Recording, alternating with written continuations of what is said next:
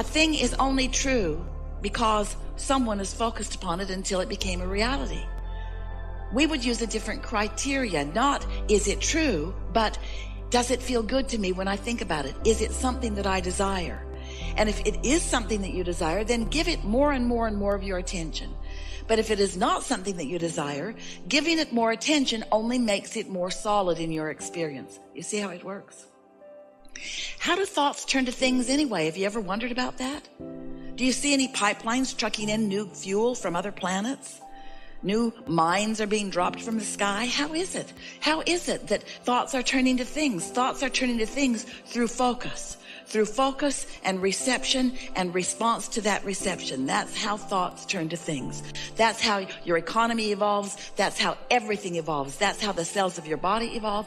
Every part of evolution, which is what your eternalness is all about, is about thoughts turning to things. And so that's what we want to talk to you about. We want you to begin addressing yourself more vibrationally rather than physically, because the physical parts of you, the physical things that you are giving your attention to, those are already manifested. That's already done. That's like gum that you've chewed the flavor out of. That really is not where you want to put your attention. You want to put your attention upon where you are going. So when life shows you that you want something, you want to be more forward looking toward the evolving and the unfolding of what you're asking for, rather than standing where you are, sometimes in the absence of what you want, justifying or defending why you should get more of what you want because you don't have it. Every subject is two subjects. It's like a stick that has two ends of it. And on one end is the absence of what you want, and on the other end is the presence of what you want. So the question that we're asking you is, when you ask for more money, where's your gut? Where's your emotion? Are you standing in a feeling of desperation? Are you standing in a feeling of disappointment? Or are you standing in an attitude of appreciation and anticipation? Where's your vibration relative to the things that you're asking for? Are you more of a vibrational match to what you want, or are you more of a vibrational match to its absence? Are you more of a vibrational match to the problem or the solution, to the question or the answer? Well, we can tell you the answer. You can tell by how things are unfolding. However it's turned out so far, that's what you're a vibrational match to. It's always that way. You can tell what you're offering vibrationally by what you're living, by what you're surrounded by. So here's what we want you to hear that may be new for you, and it really is the answer to getting past beliefs that don't serve you. A belief is only a thought you continue to think. That's all. A belief is just a thought that you continue to think. Now we want to help you let yourself off the hook a little bit. You continue to think those thoughts because law of attraction really helps you to continue to think those thoughts. You can't think far past the thoughts that you're already thinking. So there's no hope for you. We've enjoyed this interaction immensely. Good luck with all of that. Think of us, we're living happily ever after. But there is a way that you can not so much bridge your belief immediately. You might be able to bridge a belief if you could surround yourself with other people who believe in the advantage that you have not yet given to yourself. So you may be able to bridge your beliefs if you had someone around you who knows answers to what you're looking for, and you don't know the answer, but they do, and they talk to you every day, and you get to watch them in their life, and eventually you could come to believe because they believe it and they're living it. You could change your beliefs a little bit. That's how most humans are bridging their beliefs or changing their beliefs. But there's a much easier way. So we have some questions for you before we give you this important thing, the answer to all your hopes and dreams. Do you accept that you are more than this physical personality that you know as you?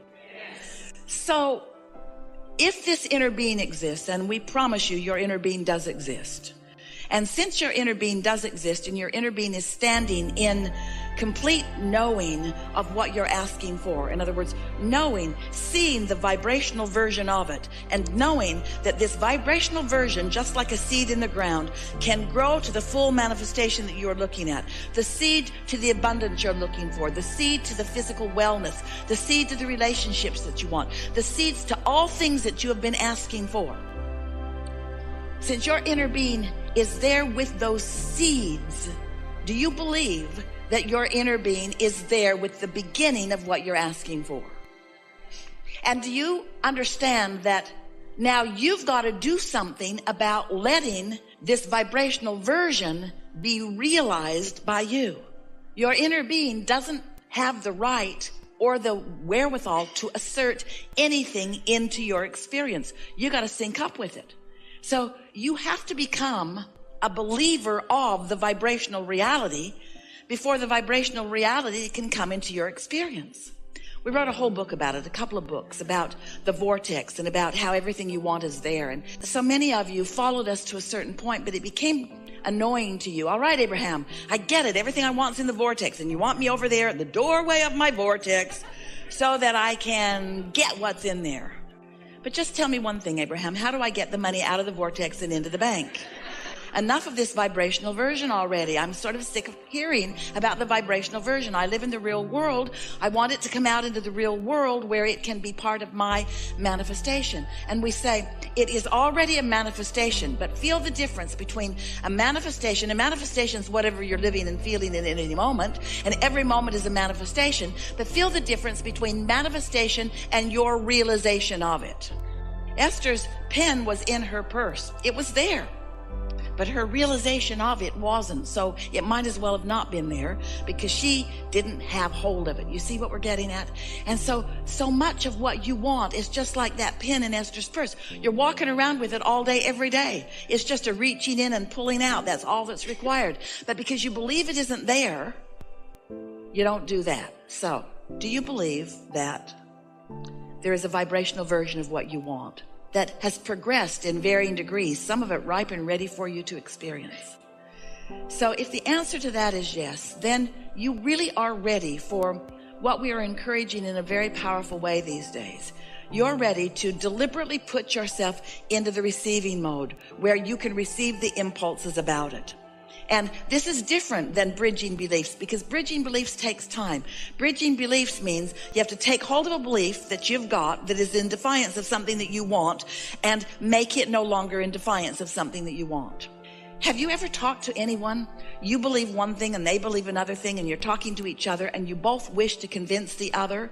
And after an hour or 2 or 3 or 4 or 5 or 6 or 10 or 20 or years of interacting with them about that, they just stand strong in what they believe and you just stand strong in what you believe, and no headway is made in convincing the other.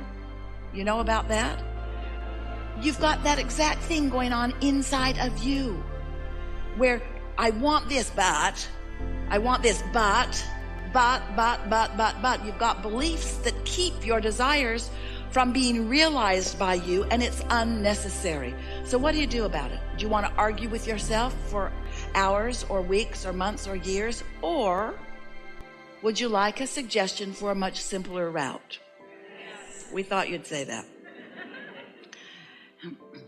When you quiet your mind, you stop all thought. And when you stop all thought, all beliefs, ooh, you're really going to like this. So we're going to start in a different place because we really want you to hear this. Imagine a cork floating on the water.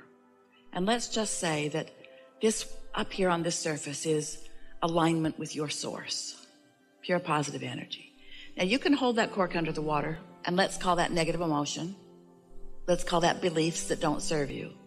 But when you let go of it, it's going to bob right back up there to the surface. So when you meditate and you quiet your mind, you bob back up to the surface.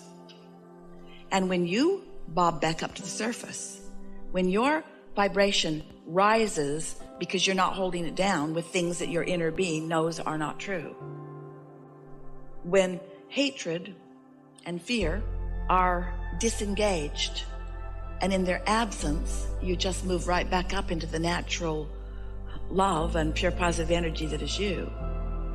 That's what we call the receiving mode, which means now you are at the doorway of your vortex. Now, in that absence of contradictory beliefs, the beliefs of your inner being are dominant. In fact, they are only.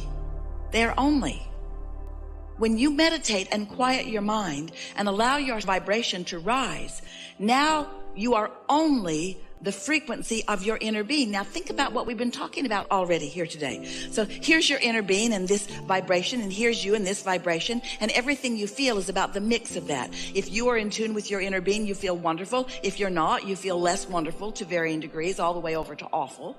But when you meditate and quiet that part of your vibration, and your vibration rises, now you are at the doorway of your vortex.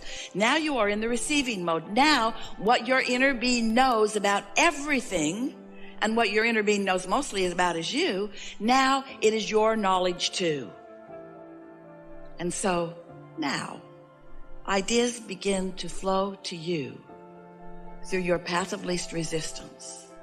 So when you are in meditation and a thought comes to you, that thought is a thought worth listening to, because it's not from this receptive mode of fear. It's from this receptive mode of knowing who you are, what you want, what's in your vortex, what's already been allowed by you to play out.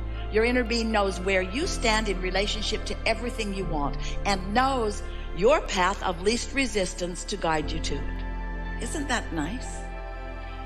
So you're at the doorway of your vortex, and you might not be ready yet to translate into words like Esther is doing here, but you'll receive impulses, maybe an impulse to do something or an impulse to call someone.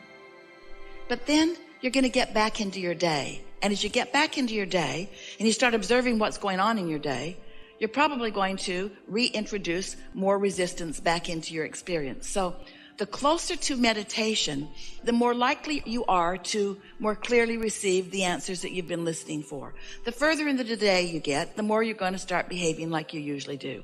But can you feel how, after a few days of this, or weeks of this, or even years of this, where you quiet your mind and tune to the frequency of who you are, that you could become more guided by that broader perspective?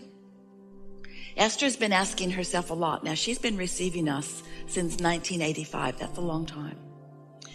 And yet, even today, she will ask herself as a thought comes, because your receiver is always on, isn't it? As a thought comes, she will ask herself, where did that thought come from? Now, if the television's on, it's pretty obvious where the thought came from.